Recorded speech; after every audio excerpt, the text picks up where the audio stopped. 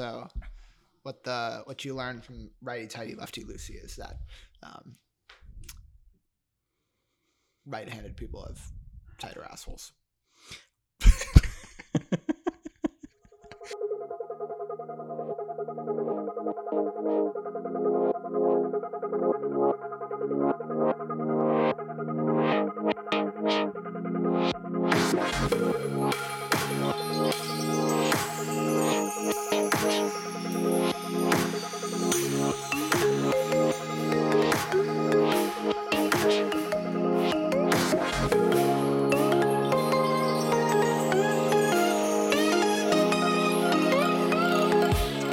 Welcome, people.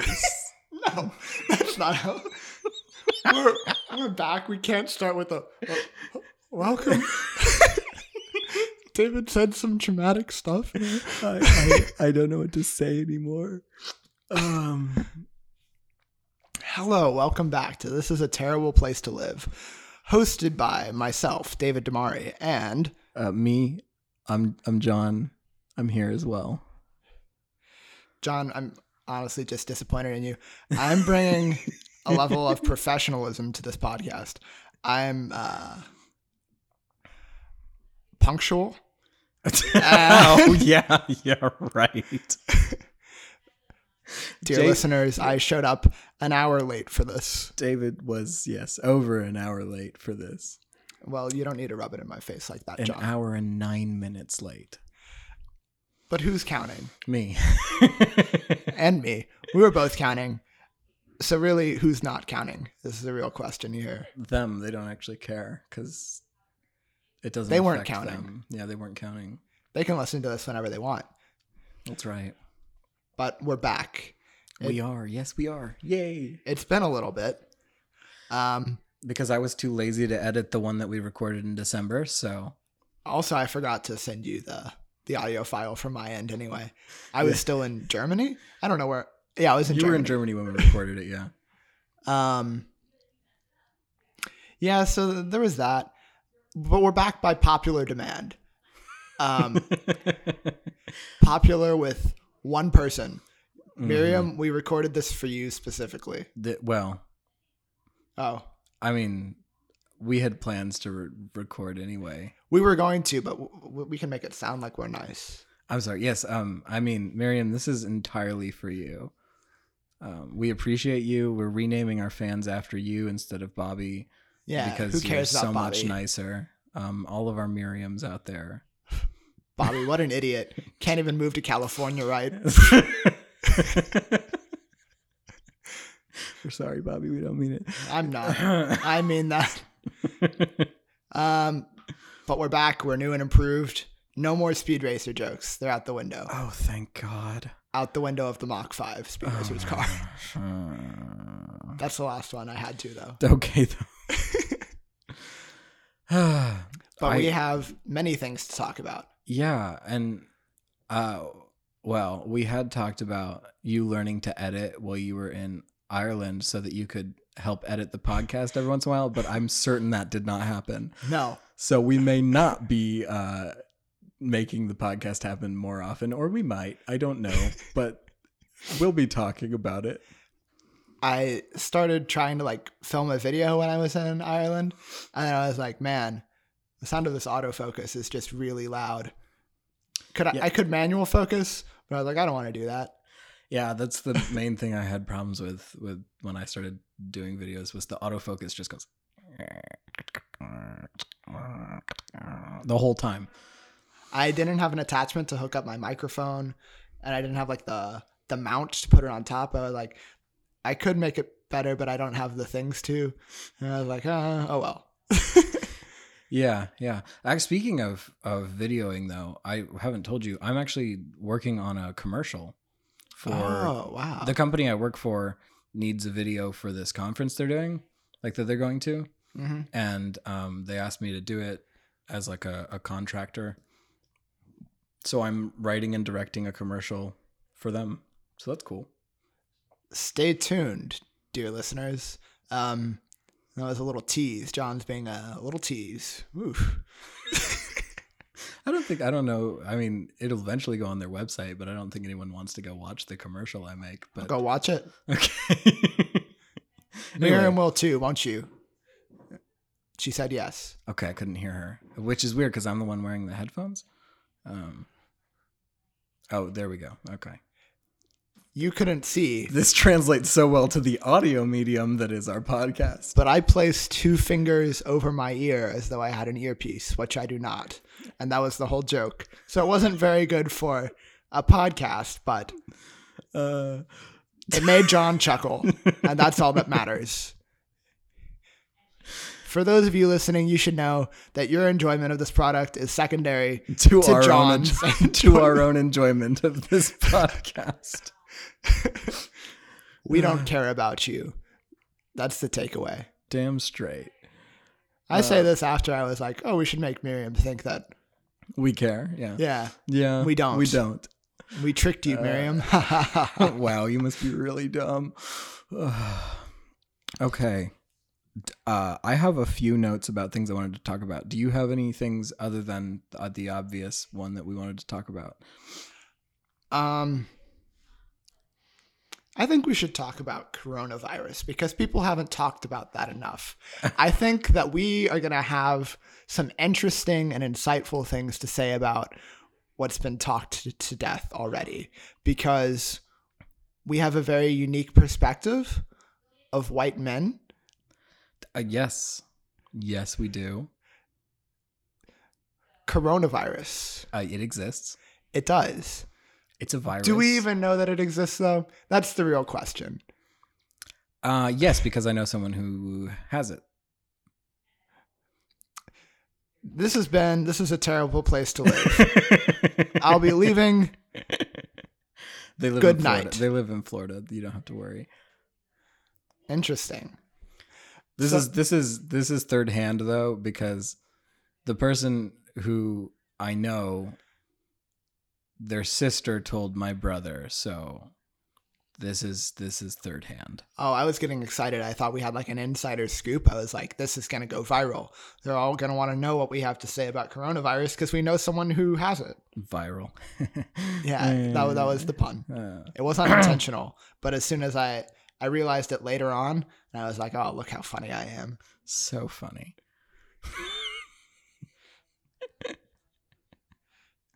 John seemed somewhat aroused in the way he said that. I don't think there's all that much to say about coronavirus, honestly. Is it a big deal? Yes. Is everyone going to die? No. Just the old people. But who needs them anyway? That's sad. But also, I mean, it's a virus. That already is the case. Yeah, I mean, I don't know. I think it'll be real sad for a bit. Everyone's going to be dying, but we'll be all right. Yeah. I mean, the worst thing that can happen is you die, which is kind of nice. So, I mean, we'll all get through well, not all of us. A bunch of us will get through this. We'll get through this as a species, and we'll just die a few years later with climate change. Yeah. I mean, it you know what? Everyone's going to die eventually, so. Yeah. We're here to provide an optimistic take at this is a terrible place to live, which can also apply to the planet if you think about it. Yeah, it can apply to my house, or it can apply to the planet, or it can apply to the Clear Lake Public Library. It can also apply to where the church I have gone to my entire life since we recorded there once. It can't apply to my house because we've never recorded there and we never will. That's unfortunate, but also very not unfortunate and true. I don't know what you were saying there, John, to be perfectly honest. It's unfortunate that we can't say that about your house, but it's not necessarily unfortunate we haven't recorded there and never will. I don't know. I don't know what I'm saying either, honestly. Are we still talking about coronavirus? We are. Oh. We're not going to talk about anything else this entire podcast. This has become Corona Cast. Corona Cast. That just sounds like it's a podcast where they talk about Corona beer. They're like, do you see that they came out with the lime Corona? Ooh, boy. What a bunch of nerds they'd have to be to make a podcast like that. I bet it exists. The Corona Cast? I bet it's a branded podcast that someone makes. I hate that. The idea of it existing makes me mad.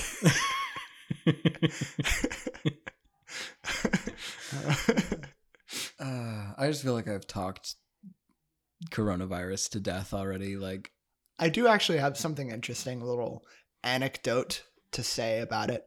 So recently, I was with my mother at a dinner with some of her friends, and we all sat down, and I was introduced to them, and one of her friends was talking about the coronavirus, and she said, and the CDC was saying that we're all supposed to cough into our elbows. I'm like, wait, that's not news. That's like, everyone should know that. Yeah. This lady seemed dramatically out of touch. Like, it was impressive almost. So she said, they're saying we need to cough into our elbows, but what if I go around and I hug someone then? My elbow's going to get on them and they're going to get coronavirus. And then I was trying to say, well, clearly the problem here isn't that you coughed into your elbow.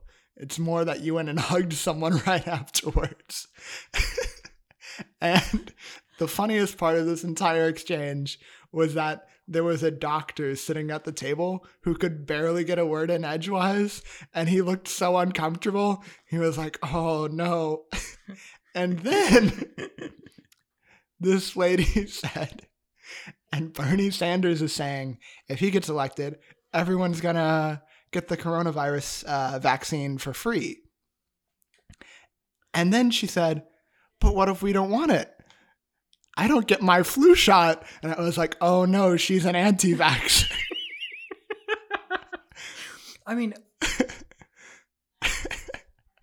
if you don't want it, then you don't get it the same way you don't get the flu shot though, right? Like, do you get the flu shot every year? Like, some people do, you're supposed to, but a lot of people forget to, and they don't get the flu. Like, I know there have been at points some mandatory vaccines. Like, well, I mean, there are mandatory vaccines for like babies and like when you're traveling and whatnot. No, but like where it'll be like forced upon you, not like the flu shot where it's like it's mandatory, but then you can be like, my religion says no. Right. You know what I mean? Yeah. I don't know. I'm not educated enough to speak on this any more than to share that frustrating and amusing story. I will say before we move on from coronavirus, there is a really interesting Vox video about why viruses like this keep coming out of China. And it's worth a watch. So you should look it up. It's very racist. It's not racist at all. I haven't seen it. It's not racist at all. It's quite good. It's about the fresh markets where they sell exotic animals. So, oh, interesting. Yeah, including endangered species.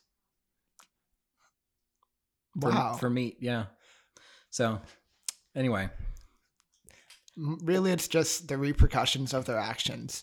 If you sell endangered animals, you're going to create horrible viruses that kill the world. Also, because of coronavirus causing such a major shutdown in China, there are places in China that are literally seeing blue skies for the first time in decades because they've shut down plants. Wow. Which is kind of insane. Yeah. I mean, who knew it was the trees' fault this whole time? If we just get rid of the plants, then you can see blue skies. I'm not very funny. I apologize to her. I don't get what you're saying at all. Because they shut down the plants. Oh. For her, I think I'm not funny, but that John didn't get that. John's not smart, so we even out. We already knew that, though. Yeah. Okay, you have something you want to say. Go ahead. I was just the one thing I wrote down is, do you know who the Christian singer Jeremy Camp is? No. You don't? Should I? No. Honestly, no. But You know the song, I Still Believe Your Faith? Oh, they played it on the radio like my entire growing up life, okay? It's one of the popular Christian rock songs, right? So they made a movie about this guy, a Christian movie about this artist, and the person who plays Jeremy Camp. Uh-huh. Do you have any guesses? Jeremy Renner. No, but you're a lot closer than I was expecting.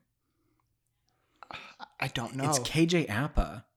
He plays Archie on Riverdale. Okay. I was like, what the heck? I don't care about KJ Apa, to be perfectly honest. I know very little about him. I saw it and I was like, I thought you would know who Jeremy Camp is, so I thought it would be a more interesting conversation. But it just is weird to me that A, he has a movie about his life, and B, it's being played by the same guy. This Christian singer is being played by the guy who plays a teenager in a promiscuous relationship with a teacher on a TV show. It's a very strange casting choice.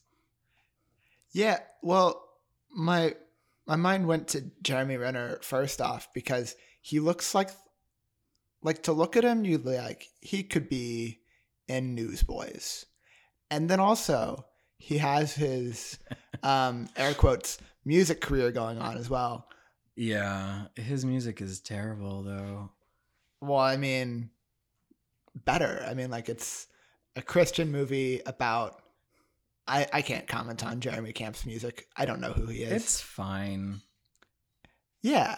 So he doesn't have to be that good a musician to play him. No, yeah. I mean, KJ Apa is a musician. Actually, probably better than Jeremy Camp, yeah. Better than Jeremy Renner? Way better than Jeremy Renner. Plays really good guitar. I don't think he's written anything, though. Huh. Well, I mean, Jeremy Renner is a true artist in that he writes all of his own songs. I can't with Jeremy Renner. He's let me down too many times. Let you down? What did you expect of him in the first place that you've been let down? I just expected him to be less. Period. Just, yeah, I don't know. He could have been a good action star. I mean, like, I've never particularly liked him in really anything that I've seen him in. He's just been okay. Like, he's in Tag. He's good in Tag. Yeah, well, like everything I see him in, I'm like, he was fine. Like, he didn't ruin that movie. He wasn't the best part of it, but he didn't ruin it either. Like in Tag, any Avengers movie, Born Legacy, I was like, why did they give him this? But like, okay. Yeah, I guess that's fair. I mean, Yeah, that's the perfect sound to surmise the entirety of Jeremy Renner's career is just, It's like, he's there. Yeah. And he could have been Jeremy Camp. And they have the same first name, so it's perfect. They do actually kind of look like each other. Well, that's what I was saying. I have this mental picture of what a generic Christian musician looks like. And it's basically just Jeremy Renner. That's Jeremy Camp. There was the thing that I had going on Twitter for a little bit of how Nathan Fillion. Oh, yeah. And Pedro Pascal and apparently Jeremy Renner, because I messed up, all look like the same person. Yeah. David posted a picture of Nathan Fillion next to Jeremy Renner and said Nathan Fillion and Pedro Pascal are the same person. Well, no, hang on. What I said was Pedro Pascal is just Nathan Fillion wearing hair gel.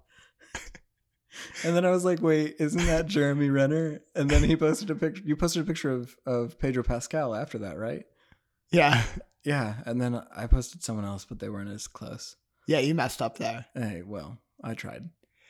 But I was living in the moment. Yeah, they're all the same. I was looking.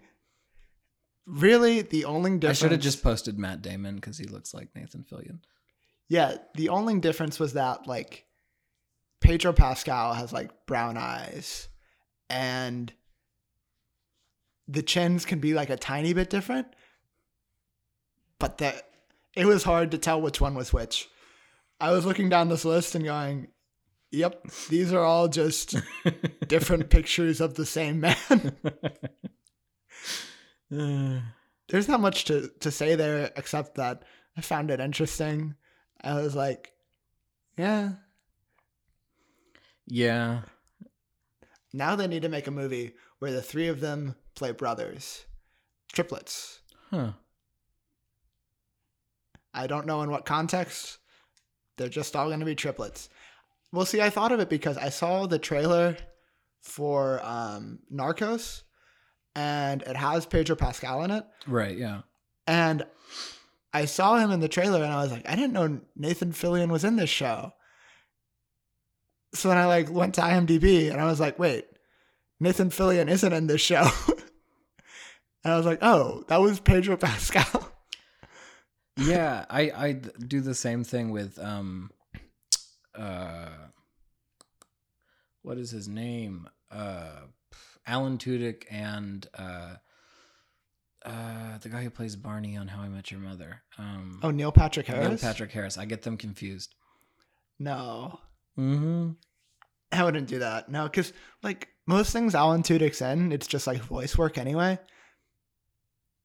I guess. I mean, he's in Tucker and Dale versus Evil. He's in Firefly. He's in there was another one that was on the tip of my tongue that I was about to say. Oh, he's the main villain of Doom Patrol. Yeah, but like other than like those three things, I can't think of a live action role of Alan Tudyk. He's the parrot in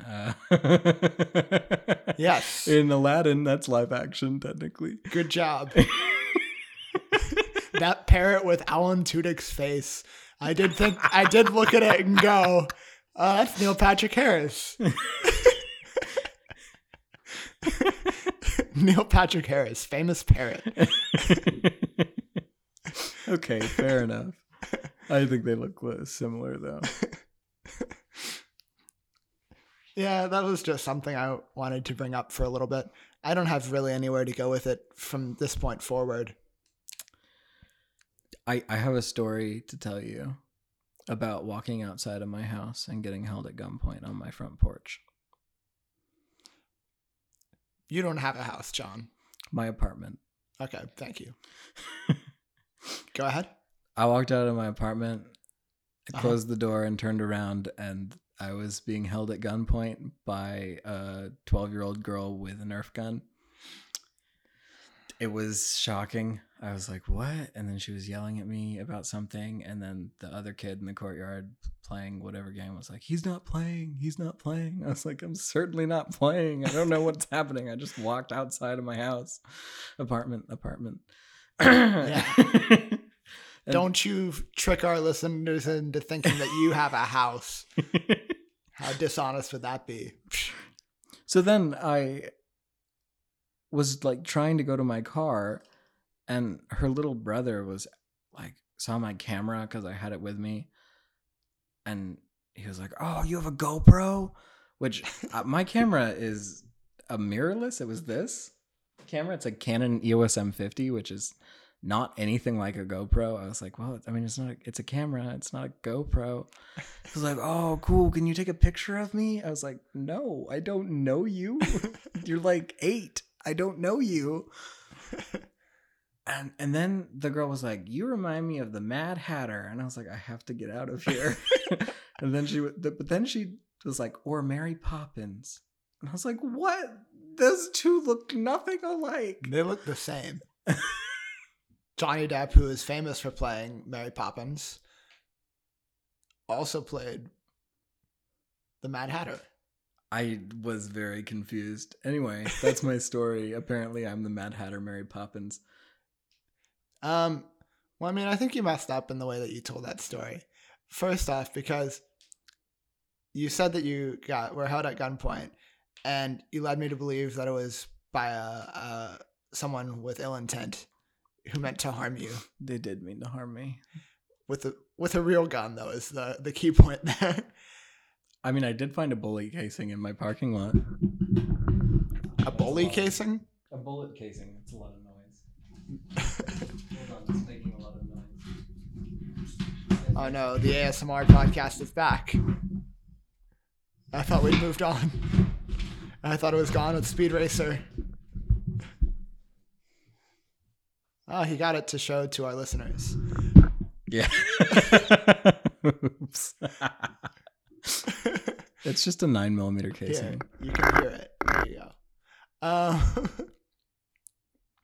But no, so I didn't ever believe that you were in any real danger because, well, for one, I see you in front of me and you're fine.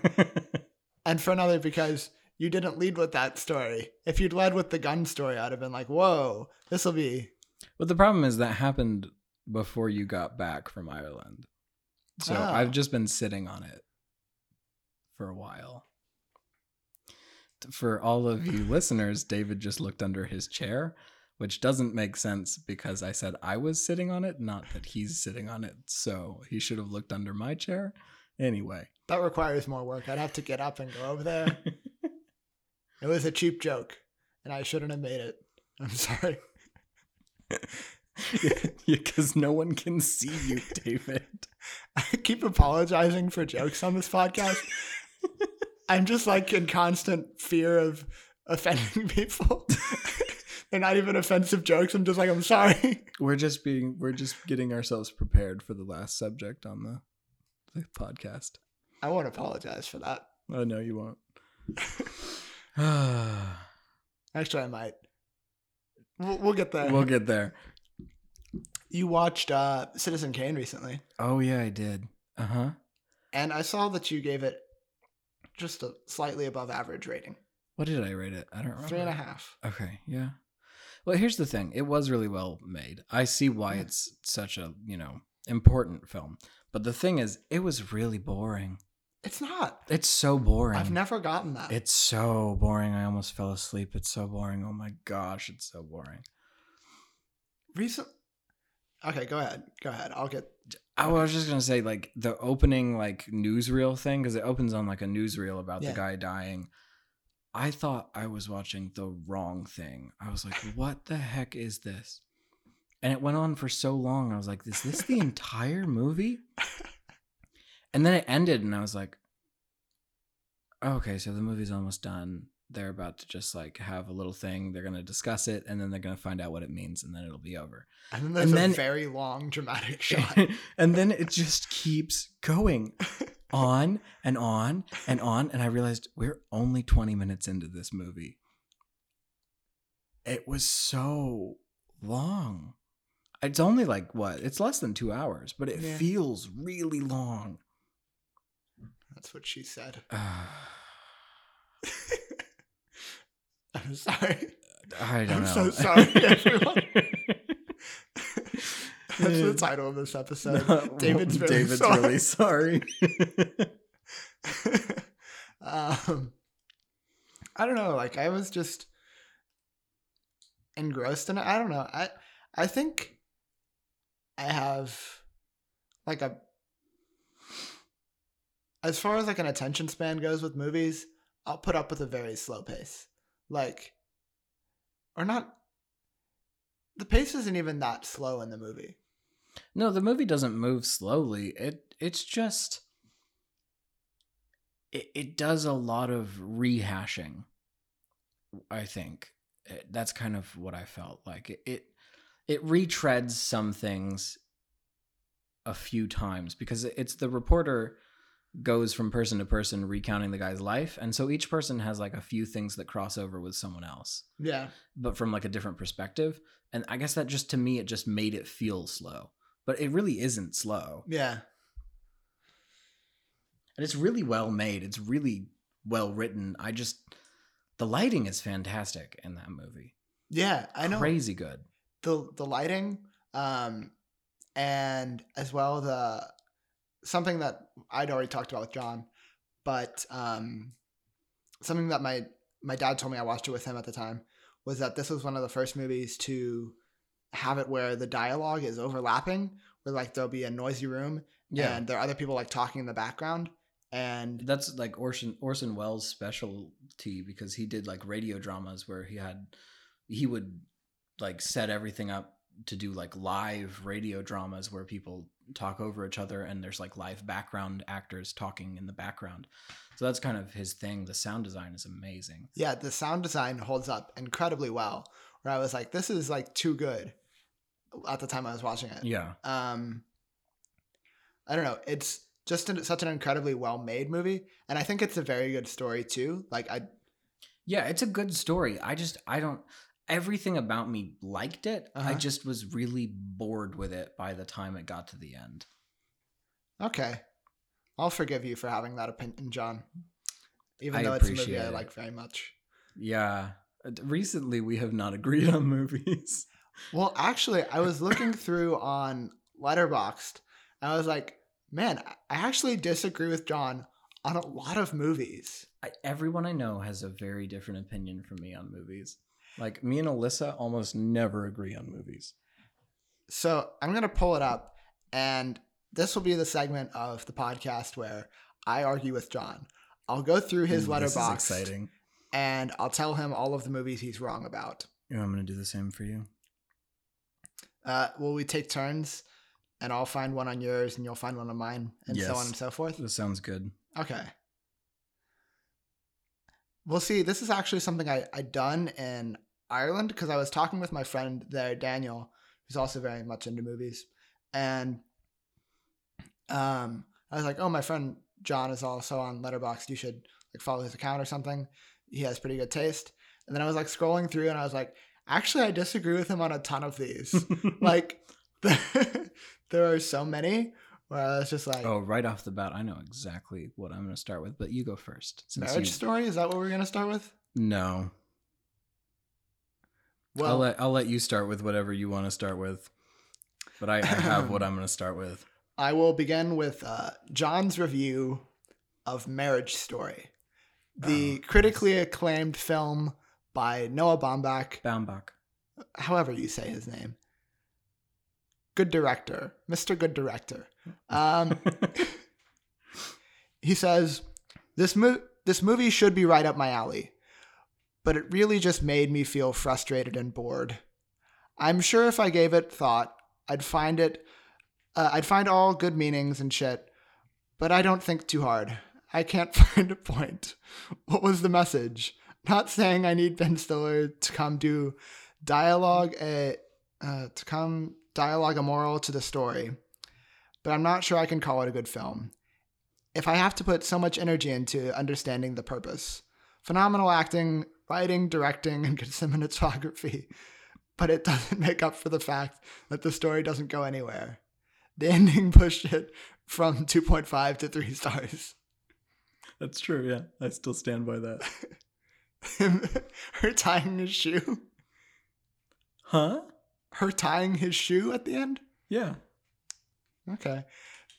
John, what do you mean the story doesn't go anywhere? It doesn't go anywhere. Arc. It's like they start off together and they end up divorced, and in the middle there's all this tension between them, and at the end there's like, oh, well, they might get along. It's a full arc. There's conflict in the middle, and then there's some resolution at the end. At the beginning, there is no resolution at the end. It's barely there. Like the movie. The thing about the movie is it's the story of their divorce, and it chronicles. It's not like depressing or sad. It's just very both. I'd say it's just flustering. You watch it, and like when I watched it, I thought, oh, this is going to be pretty good, because it starts off really well. I like them reading their letters. Oh, that was amazing. I love it. I love that part. And then they like get all she gets flustered and doesn't read it. That's the part I meant when I said the ending kind of brings it back, is when he reads the letter that she wrote at the very end. I think that's really well done. The thing that bothers me is like the whole like court proceedings in between. I mean, it's just those were amazing. It's so watching them frustrating, have their words twisted against the other person, that was like heart-wrenching for me, seeing them have all these things said on their behalf that are so hurtful to the other person. But I've seen divorce proceedings go down before. My friends whose parents have been divorced, I've seen like these like I've seen court struggles for like who's getting the child, and it's just frustrating. And watching it wasn't like anything new or interesting. It was just like watching a court proceeding for a divorce. Really realistic, but not really that interesting. I think it was a really good exercise in framing the way that it was shot and everything, and the way you could see it in each of them. And I don't know. And nothing was said specifically to by either of those parties in any of that, but you knew exactly what they were going through in their head and everything. I think that was incredibly well done.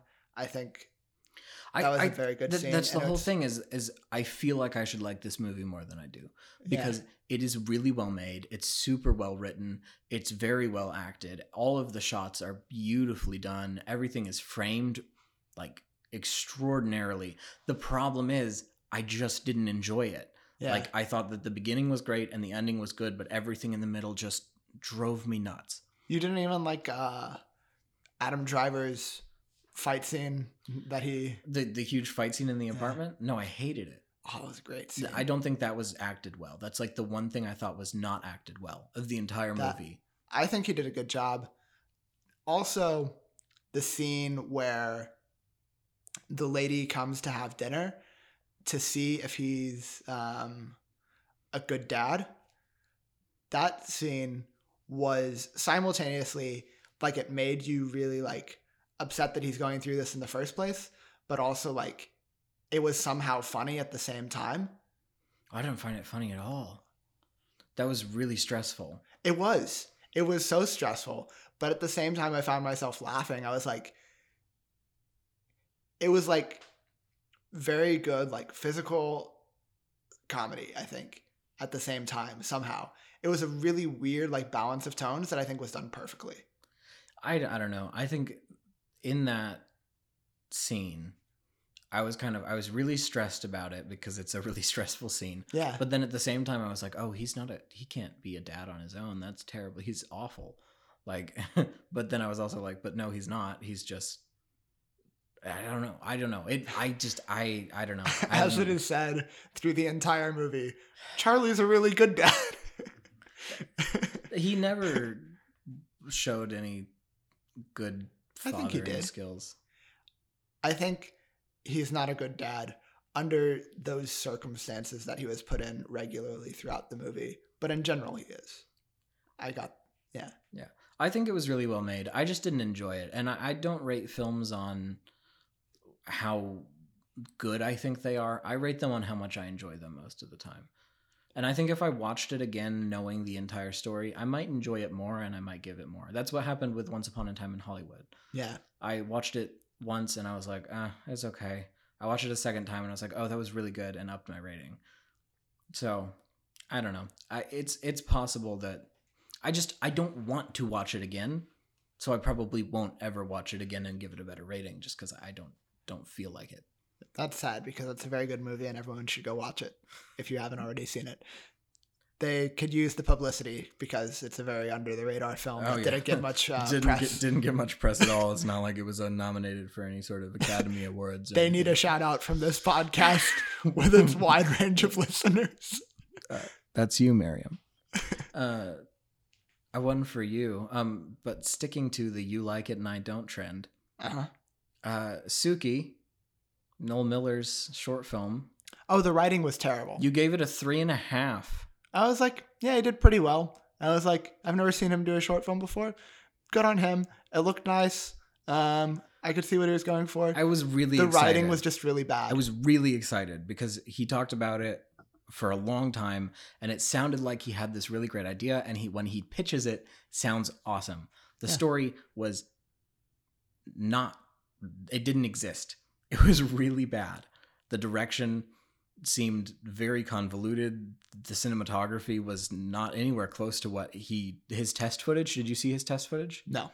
Okay, his test footage for the crowdfunding for it was her chopping onions in the kitchen, and it was really well shot, like super like cinematic and interesting and kind of like made you wonder what was going to happen.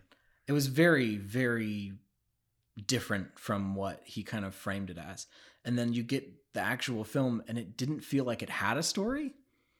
To me, it just kind of existed. I was like, what is going on? And then I viewed it like as a snippet of a story, like part of a story, because it seems like it's in the middle of something that's going on and you get a vignette of it almost, you know, like, and I thought it looked nice. I thought the cinematography was pretty good. I was like, I mean, I can see that it's pretty amateur, but I see what he's going for. I probably should have rated it a little bit lower, like maybe a 3, but like here's the thing. I didn't want to give it a low rating because I want to support Noel Miller and I really want him to make more films because I think he is super talented. But I saw your rating for it and I was like, you liked it? Because like 3.5 is like, yeah, it was a little bit too high. I was somewhere in between. I was at like 3.25. Okay. I guess I can give that to you. I rated it 1.5. Yeah. Well, I don't know.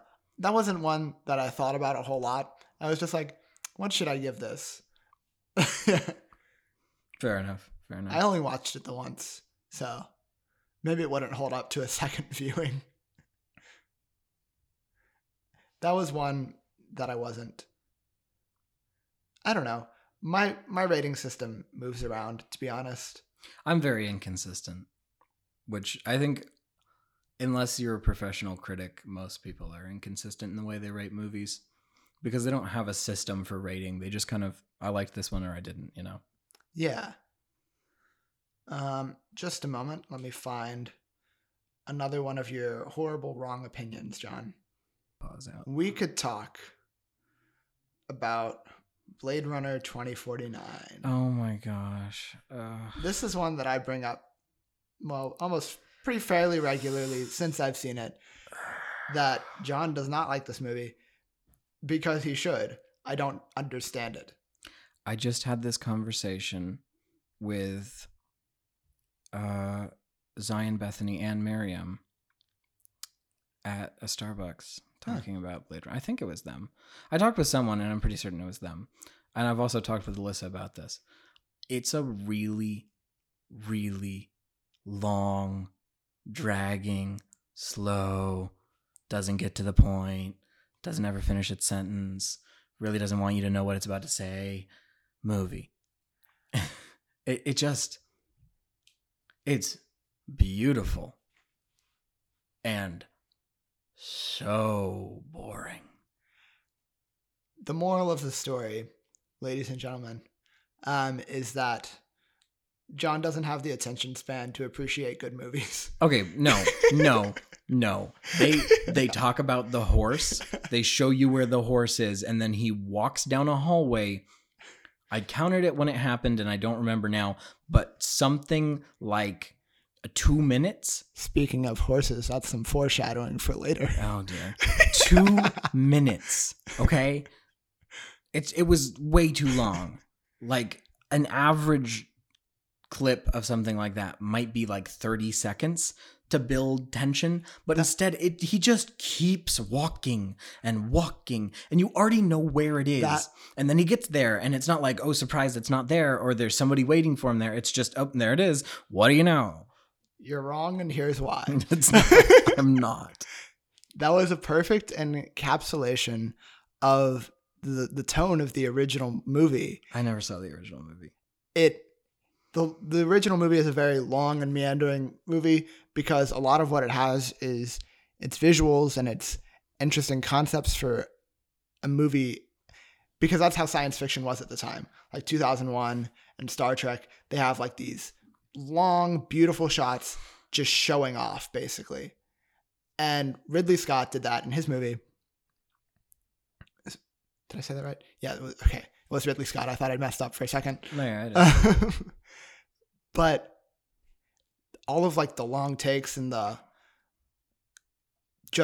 tone of it, he got it perfectly because Denis Villeneuve is an excellent director, and he was able to take that movie and make it a modern movie and do a perfect sequel that continues on the themes and the subject of the last movie, but I wasn't in a way that makes sense. I wasn't rating it as a sequel to the first movie. I was rating it as a standalone movie.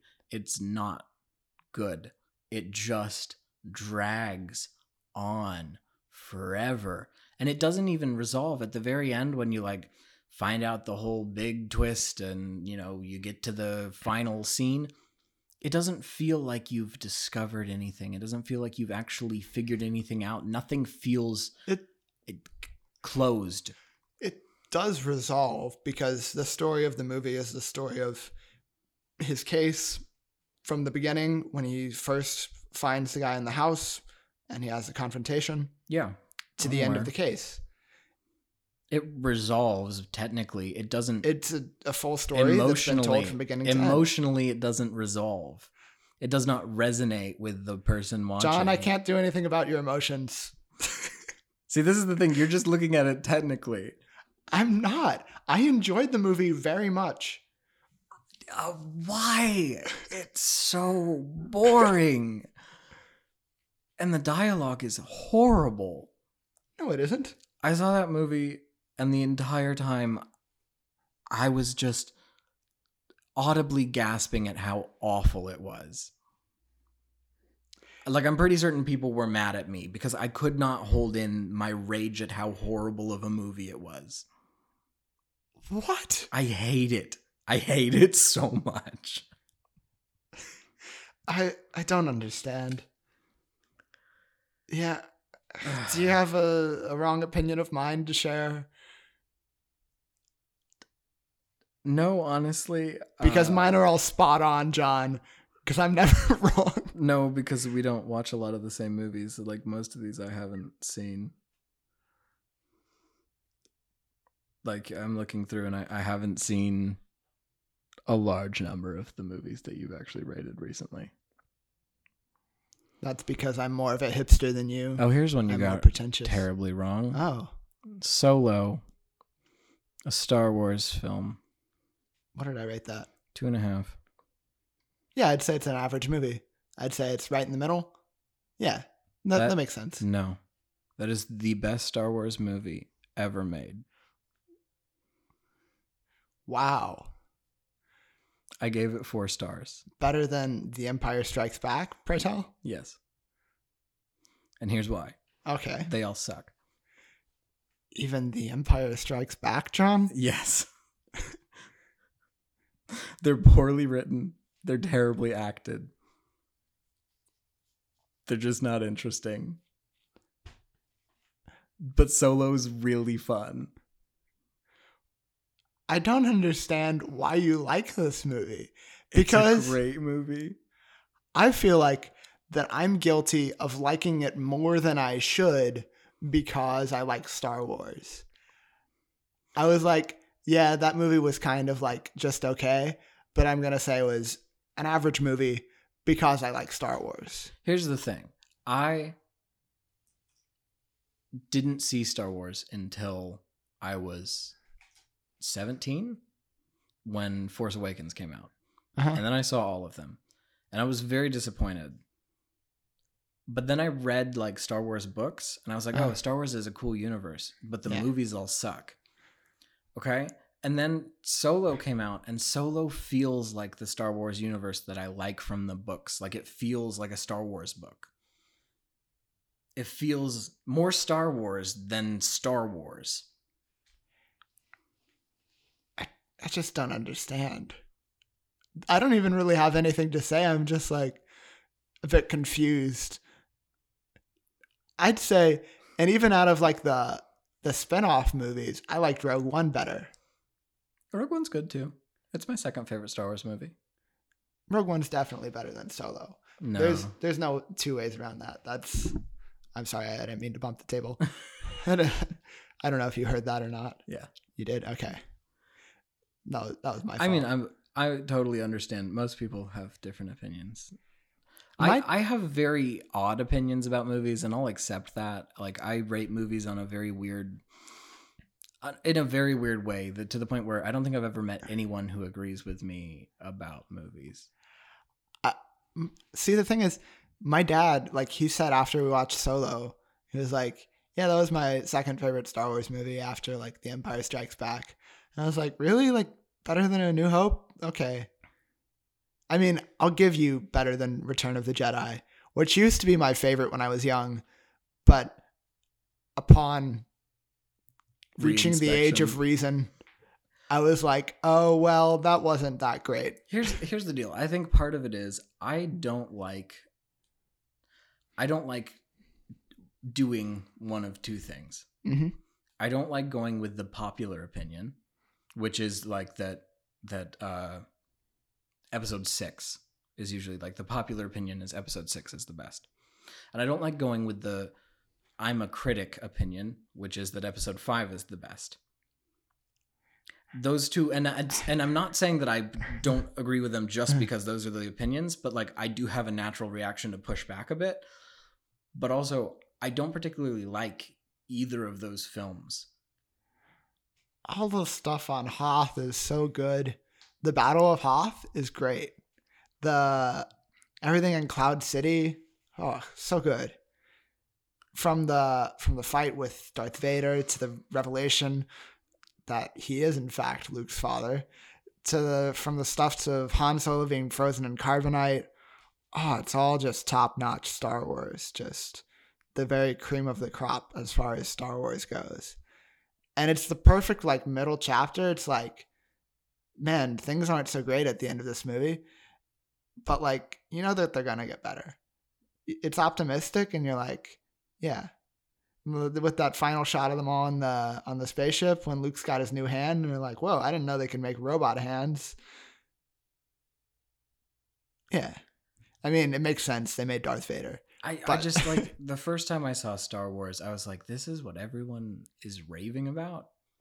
I just, like, my whole life, when we're growing up not seeing Star Wars, everyone's like, you haven't seen Star Wars? And then you see it, and it's like, what is this?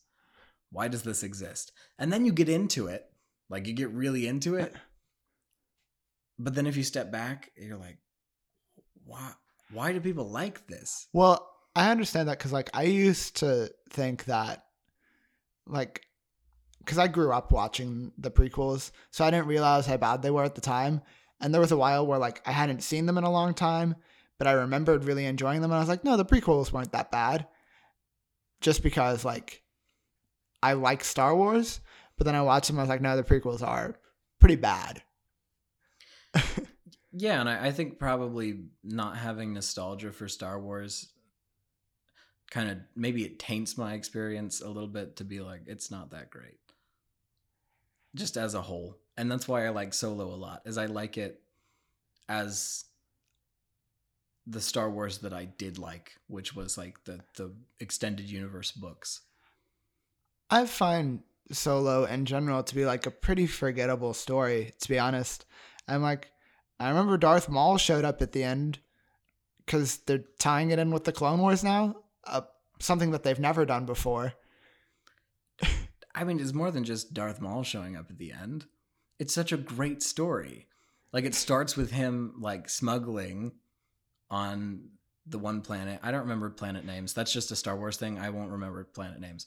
But for that, like, mud creature. And then, like, he goes off and they try and escape, and then his girlfriend doesn't make it through, and he joins the Empire. John, the planet at the beginning is Corellia. For a second, I was going to say Corolla, but then I was like, no, that's a car. I'm pretty sure it's Corellia. The planet at the beginning is Corona? Corellia. Corona. Han Solo's sick. And I mean that in the cool sense. Han Solo's sick. Like, anyway, I mean, I don't know. The movie Solo, though, is not sick. The movie Solo is sick. It's 4 stars. Great movie. Really like it. I've seen it multiple times. I recently watched the movie Rush. And my review for that film was, I feel like Ron Howard consistently makes 3-star movies. You don't like Rush? Rush was fine. Rush is awesome. That's an opinion of yours that I was going to get to. I saw how much you liked Rush, and I was like, I don't understand it, to be honest. Rush is really good. It was just okay. It was 3 stars. I mean, I don't even have anything to say against that because, like, I only gave it 4 stars, I think. Yeah, I don't know. I just saw that you liked it, and I was like, okay. I really liked it because when Ford versus Ferrari, I went and I made sure that I rated it half a star below Rush. Yeah, like, I don't know. I watched the whole movie, and I was like, cool. That was it. I mean, yeah. And that's how I feel after watching most Ron Howard movies. I'm just like... I haven't seen a lot of Ron Howard movies. He did Apollo 13. I was just like... Oh, yeah. I mean, Apollo 13. All right. Apollo 13. I don't remember. I've seen that movie. I don't remember how that movie goes. I know the story of Apollo 13, so I know how it goes, but I don't remember anything about it. I feel like I don't understand, like, why he's been in Hollywood as long as he has. Because he makes movies, and I'm like, yeah, that was okay, cool. But I don't think he has a particularly interesting take ever. Like, it's always just like, yeah, that was a good way to tell that story. But it was never anything like, whoa, that was an interesting choice that Ron Howard made. It's always just like, yeah, that was a safe way to make that story, and it's not upsettingly bad, and it's not, like, exceptionally good. You know? He's just solidly in that middle range. I think Rush is an exceptionally well-made movie because when you look at movies about like racing and whatnot, it usually... I don't. Okay, Speed Racer is my only... That's the thing. It's like most movies about racing and that include like really fast cars end up being like the Fast and the Furious franchises where it's like really cheesy, dorky, like trick shot like videos basically with crazy, and it's never realistic. Like Rush feels very much like I'm watching a story about someone who races in Le Mans. Plus, like, you know, like Ford versus Ferrari is about Le Mans, Rush is about F1, which is in Le Mans. And I watched Le Mans for a very long time, like love racing. And it's very well done from the perspective of someone who likes like racing and endurance racing like that, you know? My favorite moment of that movie was when Chris Hemsworth's character goes and beats up that one reporter dude. I was like, okay, that was a good moment. Good job. I don't know if you've seen Rush, people listening, but he deserved it. That reporter was a jerk. I was like, that was a good moment. Chris Hemsworth is that great made me in that smile. movie. He's really good in that movie. I'm just not like a big Chris Hemsworth fan. I was like, yeah, everything about that movie I just found to be fine. I was like, okay, cool.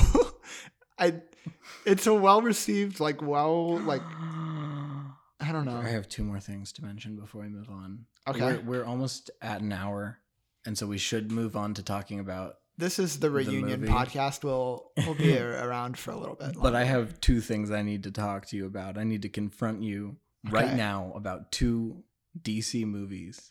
Okay. You gave Wonder Woman 2 stars. It wasn't great. It's a good movie. The climax of that movie was so bad. It was terrible. It feels like a comic book, though. To be honest, there was Dr. Poison in that movie? Yeah. I don't remember what the bad guys were doing at all. Well, the real bad guy was Ares. Yeah, okay. So and he was causing war. It's Wonder Woman. Do you even like Wonder Woman? Clearly not. I gave it 2 stars. She eats ice cream. It's the Thing from the comics. It's the. Okay.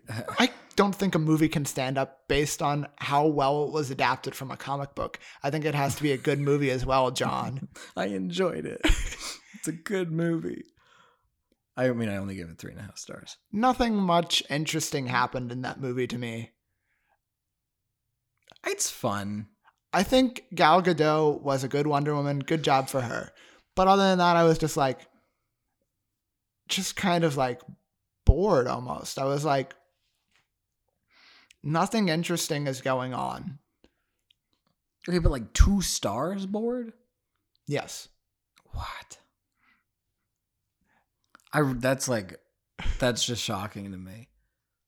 Because that was like the first DC. I mean, I'm really big into DC comics, and I know you're just into comics in general. Yeah. But like, that was like the movie that I was like, yes, DC Comics finally made a good movie. I only gave it 3.5 stars, but like, I would understand 2.5 stars from you, but 2 stars? No, it just wasn't that good. Like, and I think part of it, why I rated it so low, is because it had been so overhyped, because I watched it like a long time after it came out, and everyone's like, DC made a good movie. And I'm like, did they? And I watched it, I'm like, it wasn't though. Okay, well, anything that gets overhyped, I understand. That always happens. That's kind of what I was just saying about Star Wars. I feel like everyone said it was like an amazing movie because it was just so much better than what they were expecting from DC. And then I was like, no, it was like even like still a below average movie. It's just that Batman v Superman is a fine movie. Was so bad that you were like, thank God it's not Batman v Superman. No, Batman v Superman was horrible. I didn't enjoy it at all. But I didn't like Man of Steel either. I never saw Man of Steel. I never saw it because I don't care for Superman. And that's just how it is. Superman doesn't care for you. Yeah, it's okay. And he won't when you're an old person. Well, every time I hear that phrase, like they're like, I don't care for that. It's like, well, you don't need to take care of it. And it's just like, I picture like someone caring for their like elderly grandparents. Like, oh, I'll change your Depends or whatever. I don't know. It's time. Oh no. You may have noticed that throughout this episode, we've been talking about something that we'll save for the end. Or not. You might not have noticed. Maybe you're not very observant. Before we begin, I want to make a few disclaimers. The first one being, I believe neither of us suggest this movie to anyone. I suggest it to one person, but it's not someone listening. Okay. But we don't suggest to any of our listeners that you go watch this movie.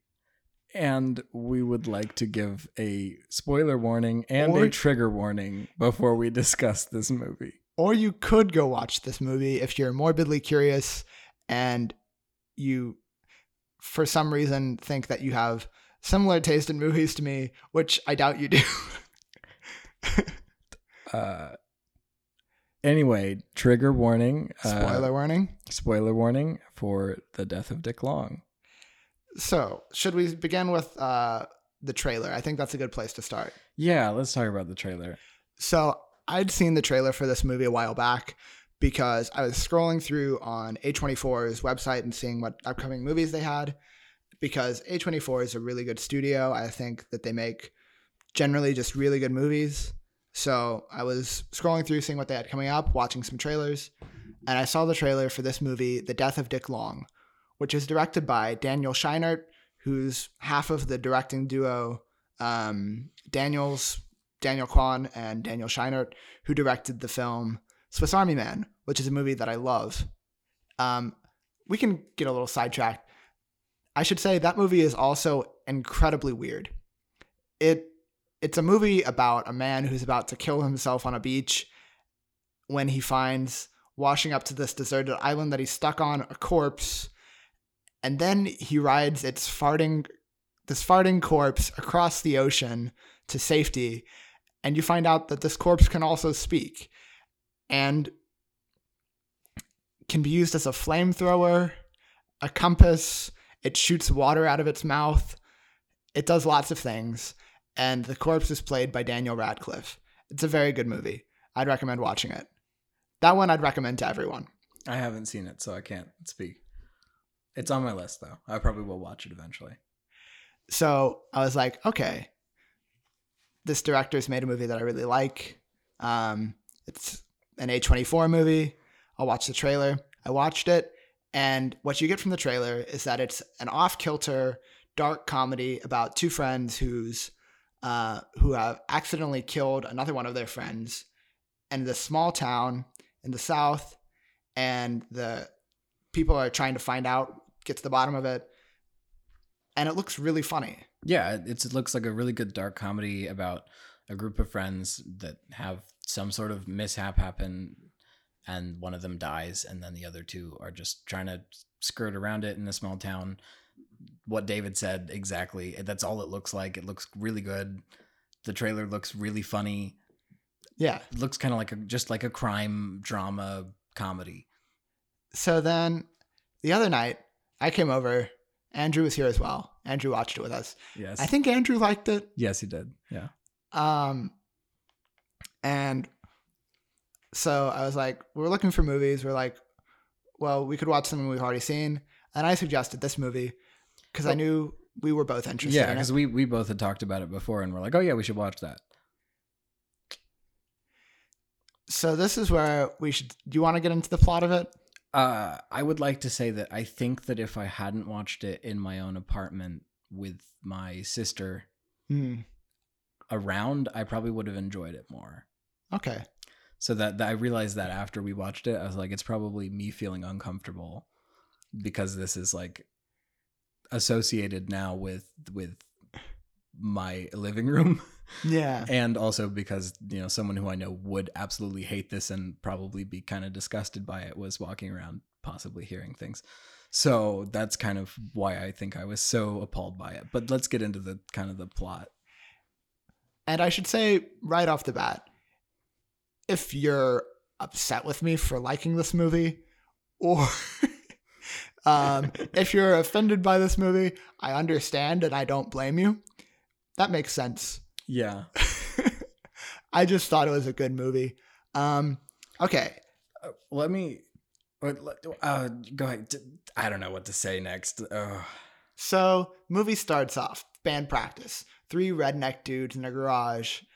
Then the wife of the man who lives in that house says, I'm going to go take the kid. We're going to go up to bed. So then one of them turns to the camera and says, y'all motherfuckers want to get weird. And then there's a montage of rednecks doing redneck stuff. And it's very funny. Yeah. Solid montage. They get drunk and high and then they go shoot off firecrackers and goof off all night, basically. Set a couch on fire, which was a really good shot. It was a really good shot. Yeah. And the end of that montage is them going into a barn. And then, hard cut, one of them is bleeding out in the backseat of this car. And the two of them are driving him to the emergency room. You don't know why. But they're really trying to, it's weird. They're like trying to avoid actually going up to the emergency room. They're trying to like cut through the woods, basically. Yeah. So they eventually, as they're dropping off their friend at the emergency room, they're like hiding and stuff. They pull up their hoods and they say anonymity. He steals his wallet so that he won't be identifiable, basically. Yeah. And then they run off. Throughout the next few days, the cops are on their trail. And it's worth mentioning that the cops in this movie are wonderful. Oh, they're fantastic. The sheriff in this small town in Alabama is an old lady, and she's comedy gold. She's great. Yeah. And the like rookie cop who's on the case is a lesbian cop in Alabama. In rural Alabama. Which is, it's a genius idea to put these two together. Oof. She has a line about how she called her wife and she's gonna make her a quiche because she's so excited that she's on this case. And then it just keeps coming back. Every time something happens, the older cop lady's like, but it's okay. You got a quiche waiting for you when you get home. So the cops aren't particularly good at their job either. It takes them a long time to figure out what's going on because their friend died in the emergency room from anal bleeding. Hemorrhaging, yes. Yeah. There was a very funny scene about that with the doctor. Yeah, basically he just says if you're hemorrhaging up here, I can save you, but if you're hemorrhaging down there. Yeah. So things are unraveling for the two who have survived their friend, because they're hilariously inept at hiding their crimes. They have no idea how to make a good story to cover it up. And the biggest problem that the main character keeps running into is his backseat is covered in blood, and he can't get it out. And he has to drive his daughter to school, and she gets blood all over her dress. Yeah. So things are coming out slowly throughout the story. Then you find out that not only was there, did their friend die from anal hemorrhaging, there was also semen found. And the police are operating under suspicions of rape. Which at the time is very funny. You're like, because clearly he wasn't raped. It was him and his buddies messing around. At this point, Should we just skip to it? At this point, I called the ending. I don't know. Did I say it out loud? I don't think I did. You did not. But I was surprised by it. But I did say when it happened, I said, "Oh no, I know what's going to happen," because this is based on a true story, which is horrible to think about. That's why I really hated this movie.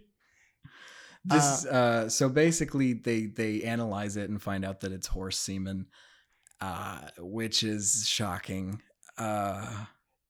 Eventually, the main character's wife is questioning him about how his friend Dick Long died because she realizes something's up and he's lying. And he's saying all these various reasons for his friend's death. None of them make sense. He was like, he tripped on a table saw. Oh yeah, tripped on a table saw. He's like, why are you woodworking at night? You're like, oh, there's alcohol poisoning. Yeah. And then at the end of that scene, you find out that he was fucked to death by a horse. Yeah, actually, what he says is he took Comet for a ride. And she goes, why were you riding Comet at such a late hour? And he said, no, Comet fucked him to death. Yeah. So you find out that these three friends are into bestiality, which is a shocking revelation because up until this point, you've just been like, oh, they're typical rednecks, but you didn't know that they were that redneck. It was one of the biggest twists in any movie that I've seen. John saw it coming, but I did not. It's based on a true story about an IBM engineer who was into bestiality porn and made some and then went home and died from anal hemorrhaging. So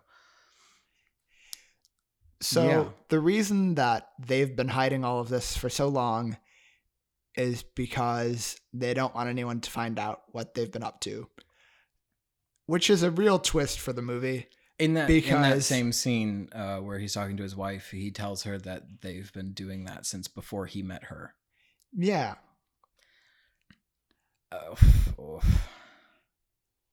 I think it was a very well-made movie in what it did because it tricked you into watching that movie in the first place, and it tricked me into enjoying that movie somehow, which I think is very well done, and it's a commendable job by the director.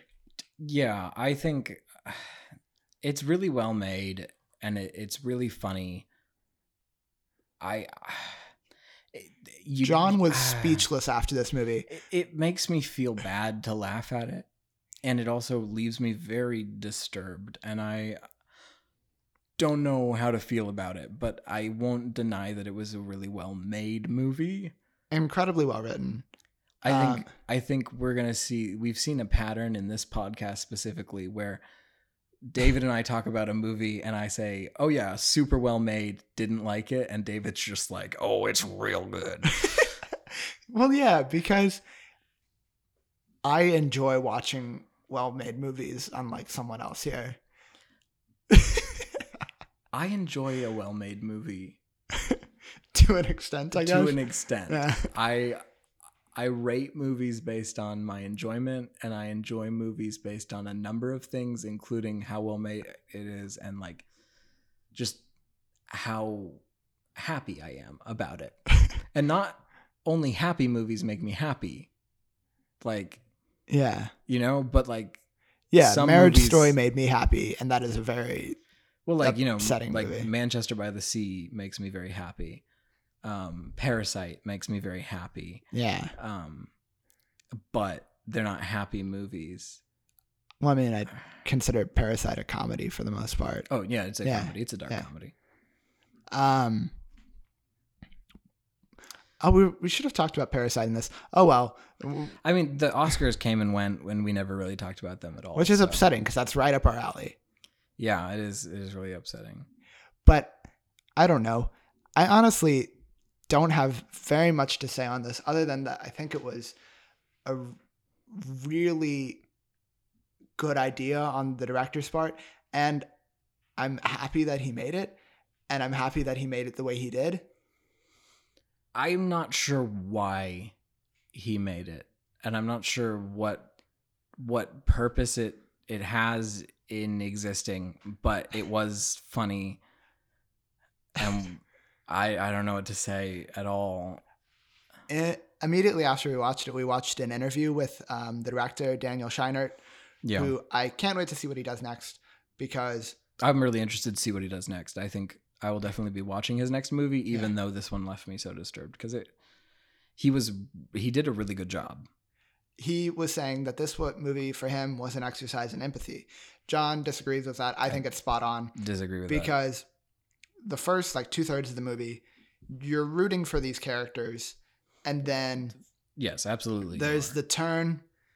So then it's to see how far it can take you in rooting for them, which I think is really interesting, because afterwards I turned on him. I turned on the main character. I was like, well, I can't root for him now. But there were still moments where I'd feel bad for him, because the rest of the movie I had been rooting for him. And I still saw the human in him, him wanting to be there for his daughter's piano recital after he'd done these horrible things, where I was like, I'm glad that he's there for his daughter, even though he's such a horrible person. The thing about it is, it definitely does all of the things you just said, and I think that it's done really well that way.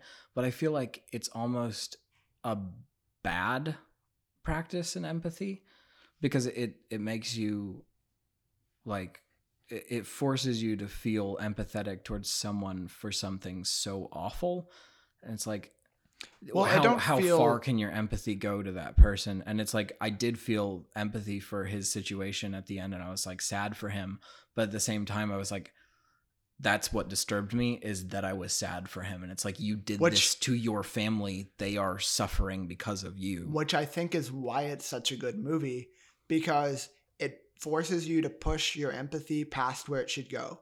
Like, you shouldn't feel bad for this person. He's not a good person. He's done bad things. He consistently, and he's tried to cover them up throughout the whole movie. And he's put his family through this. His friends died because of it. And yet somehow the director and writers have still made you feel empathetic for this person who, on the whole, is pretty irredeemable. Yeah, I mean, because humans want to show empathy innately, I think. So then that's why they're able. I think it's a really smart movie in that way. I think it's really smart. I think it's a really smart film. I think it's really well made and well done. And I wish I could give it a higher rating. I just don't feel good about giving it a higher rating because it is so disturbing. I feel bad for how much I like this movie. I think it confuses me. I'm like, why? But like, I don't know. The more I think about it, I'm just really impressed with it. And I enjoyed it the whole time I was watching it. Even at the turn, I was like, whoa, that's really interesting. Where is this going? And like, it never pushed me to the point where I was going to say, oh no, this is like a bad movie. I don't like calling things bad. Now, obviously, if a movie's not well made, it's a bad movie. But like this movie was really well made. I wouldn't call it a bad movie. I just felt really uncomfortable, and it's one of the few times. You should. It's one of the few times where I've been like, I don't want to finish this movie. I don't think John would have finished it if I wasn't there. I would have turned it off. The thing is, I probably would have turned it back on because after walking away, I couldn't not know how it ended. I had to know what happened. The director said in his interview that he considered this to be a provocative movie, which is the perfect word to describe this movie. There is no other way to describe it. Seriously, almost ruined Green Day for me. I just can't. The music throughout this movie is spot on. It's so well done. It's fantastic.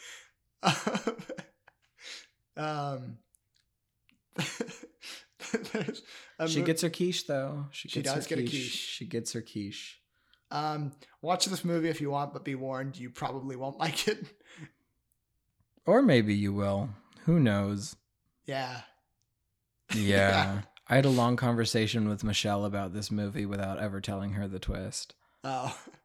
What did she say? Well, what did you tell her? I just told her how I felt about it. Mm. Did you tell her what the movie was called? No. Oh yeah, I did. I told her the name of the movie, yeah. Who knows? Maybe she'll watch it and then she'll be like, what? But I told her not to, so she probably will. Mm. That's the thing. If you tell someone not to do something, they're definitely gonna. So now everyone that listens to this is gonna watch this movie. Either that or they'll just forget about it. We did explain it to them. So then maybe not. Maybe they'll be like, nah, it's not. That's not for me. Should we end the podcast there? That's like a weird place. I feel like we should do something before ending. It's weird. Oh, man. What have you been up to recently, John? I mean, I literally opened the podcast talking about what I've been doing recently. Oh, so you did. You got a job, though. I did get a job. Look at me. I'm looking at you. The audience isn't. Oh, sorry. Unless they've just got a picture of me pulled up on their phone, that'd be very quick of you. Good job. Crazy. So now I'm a host at a restaurant. And it's pretty funny. There are people, like the people that I work with are like, in general, like early 20s girls. They're all like hostesses. I'm the only host at this restaurant. And there have been a few moments so far where I've had to contain my laughter at things that they'll say. Specifically, what comes to mind is they were talking to each other, and one girl was like, well, there's this guy that I really like, but like we always just end up fighting. And the other girl goes, well, what star sign are you? And what star sign is he?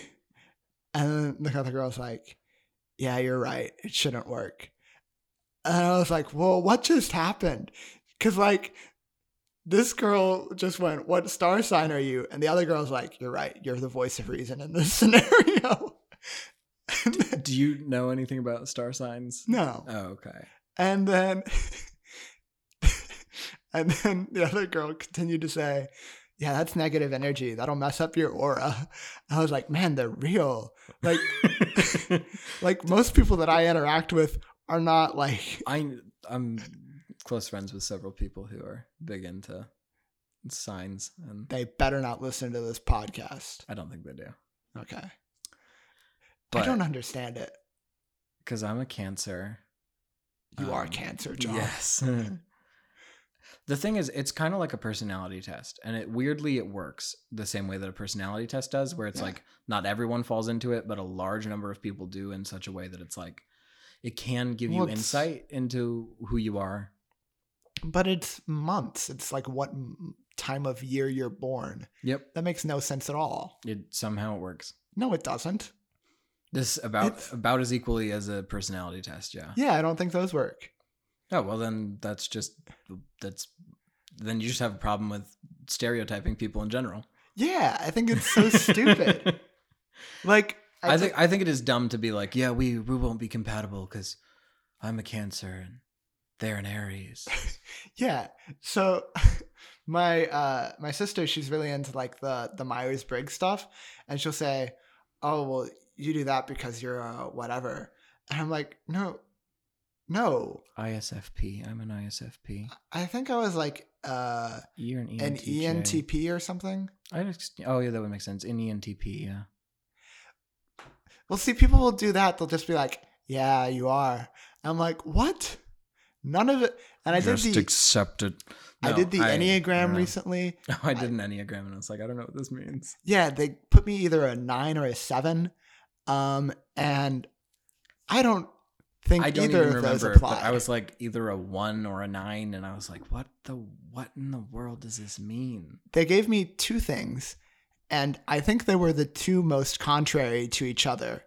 They were like, either you're the peacemaker who never wants to be noticed by anyone except when keeping the peace. You hate conflict. And the other one was, you're the center of attention and you hate it if people don't notice you. I'm like, what? They were like 75 and 74%. Those were my 2 things. Okay, but that does make sense though. What? You are kind of the center of attention and you are a peacemaker. But the thing is, you can't lump anybody into one category of thing. John, you were supposed to back me up on these. I like personality tests. But John is the problem. Here's the thing. I don't like them in the same way. I don't base my life around them. I think that every once in a while it's useful to look at those things and be like, oh, how does this maybe affect the way I think about the world? And then maybe think about your emotions on a deeper level. I don't think they're like a say all ends all like some people do. Like, I like the temperaments much more, like the choleric, phlegmatic, sanguine, all of those. I think those are much more like applicable in general. But I think that comes because they're a lot more vague. It's like you're gonna fall somewhere generally under this, right? Yeah. Or like Myers-Briggs, it's like we have a bunch of letters and they're all gonna make up what you are down to like a science, even though it's not scientifically based on a Myers-Briggs. What you have is you have different categories. Yeah. And in those categories, you fall on either side of the 2 letters, but it's still percentages. It's like based on your answers, you gave answers that were closer to this personality than this one. But like me, I'm actually like a 60-something% introvert. Uh-huh. And for a long time, that just would classify me as an introvert. Uh-huh. But now they have one that's like, you're an X, which means you're neither an introvert nor an extrovert. So, I mean, they don't know what they're talking about, obviously. But, yeah. I mean, I think that it can sometimes give you insight into how you interact with other people around you. And I think that's the main thing, is it's supposed to be like an exercise in thinking about how other people perceive the world differently than you. Well, see, what I found was that for me, Myers-Briggs was like far too specific, where like where it was like, this is you. And I'm like, but it's not. And then with the Enneagram, I found it to be like far too vague, where like I'd read all of the things and I'd be like, I don't think any of these apply to me. And then with star signs, I just find them so completely irrelevant to anything that I just like, yeah, who cares? I don't know. I think out of all of them, that I like the temperament one's the best. And I just think that people get so like caught up in them that like it frustrates me. I'm just like, I don't know. I don't like them in general. I take them because the people around me, I ask like, what are you on this? And then I'll be like, I'll find out for you just so that I can be accommodating. But yeah. I'm going to read you your sign. Okay. I'll cut it out, but it's October 1st, right? You don't have to cut out my birthday, John. Okay. Leave that in. Is that correct? Yeah. Okay. Good job. I don't remember what day your birthday is. Doesn't matter. Okay, let's see. You're a Libra. Oh. And it says, your creativity, diplomacy, and warmth are the most dominant parts of your personality. You thrive in the group setting, and you will go to great lengths to ensure harmony within a group. How does that make you feel? I feel like they're saying that about everyone born in the month of October. Well, it's not like, October, but... Yeah, the beginning of October. Yeah, whatever. Mm-hmm. I think it's so dumb. Like, read it again. What does it say specifically about me? Being a Libra born on October 1st, your creativity, diplomacy, and warmth are the most dominant parts of your personality. Listen, I'm not that creative. That's such a lie, though. No, I feel like my ideas aren't that profound. But, okay, you don't have to be profound to be creative, though. You are a creative person. I'd say I enjoy creativity. I don't think that I am creative in the sense of like thinking outside the box. And you said I was diplomatic. Yeah. I am horrible with people. I don't think so. That's how I would describe you. Really? Creative, diplomatic. I'm good at avoiding conflict, which I guess is probably the definition of diplomatic. Mm-hmm. I mean that's what I'm saying is like they're very generalized because they do, like you're saying, apply to everybody born in the beginning of October. Yeah. But I think that it I feel like if you read me like another one, then I'd be like, oh, I can see how that applies to me. I feel like they just like compliment you into thinking, oh yeah, that's me. Where you're like, it appeals to your ego and you're like, oh yes, I am creative. I'll read you my sign and then you can see if you think it applies to you. As a Cancer, you are a creature surrounded by great sensitivity, but also great mystery. Overtly private, you choose to keep your emotions and thoughts to yourself if possible, as you attempt to be a closed book to others. I would say so, actually, yeah. Really? I'm actually very, like, private about, like, my emotions and how I feel about things. To the point where, like, only if I know you incredibly well will I confide in you. I don't think it applies to you quite as well as the other one, though. I feel like if you were to read any of them, then I'd find something where I'm like, yes, that's me. Because all of these things apply to everyone to some degree, I think. Because, like, it's not just one thing either. It's like, we'll say about 3 things, and one of them ought to apply at least a little bit. I mean, but that's the whole point, is they're very generalized. They're just supposed to be, like, kind of catch-alls for how you interact with people. Yeah. See, like, so I don't think they have any grounds to be considered at all. They're like a catch-all. It's like, oh, someone's gotta there have to be some creative people that were born at this time of the year. And then there's the horoscopes where it's like, oh, based on what star sign you are and where the stars are in the sky, this might happen to you by coincidence, and we'll... Yeah, horoscopes are they're more crazy because I think star signs, but without like the horoscope aspect, are just they're just like personality tests, really. But they test nothing, so they're not. Like, they don't ask you anything about you. And then they're like, and you're this. But they're generally pretty accurate. No, they're not. I think they are. They're so vague that they can't be accurate. It's just like reading into it and being like, oh, that is that person. You know? I mean, there's some suspension of reality for sure. I don't know. I don't get it. I'm just playing devil's advocate here. I don't actually believe star signs. Why are you working for the devil, John? He pays well. John's a Satanist. Okay.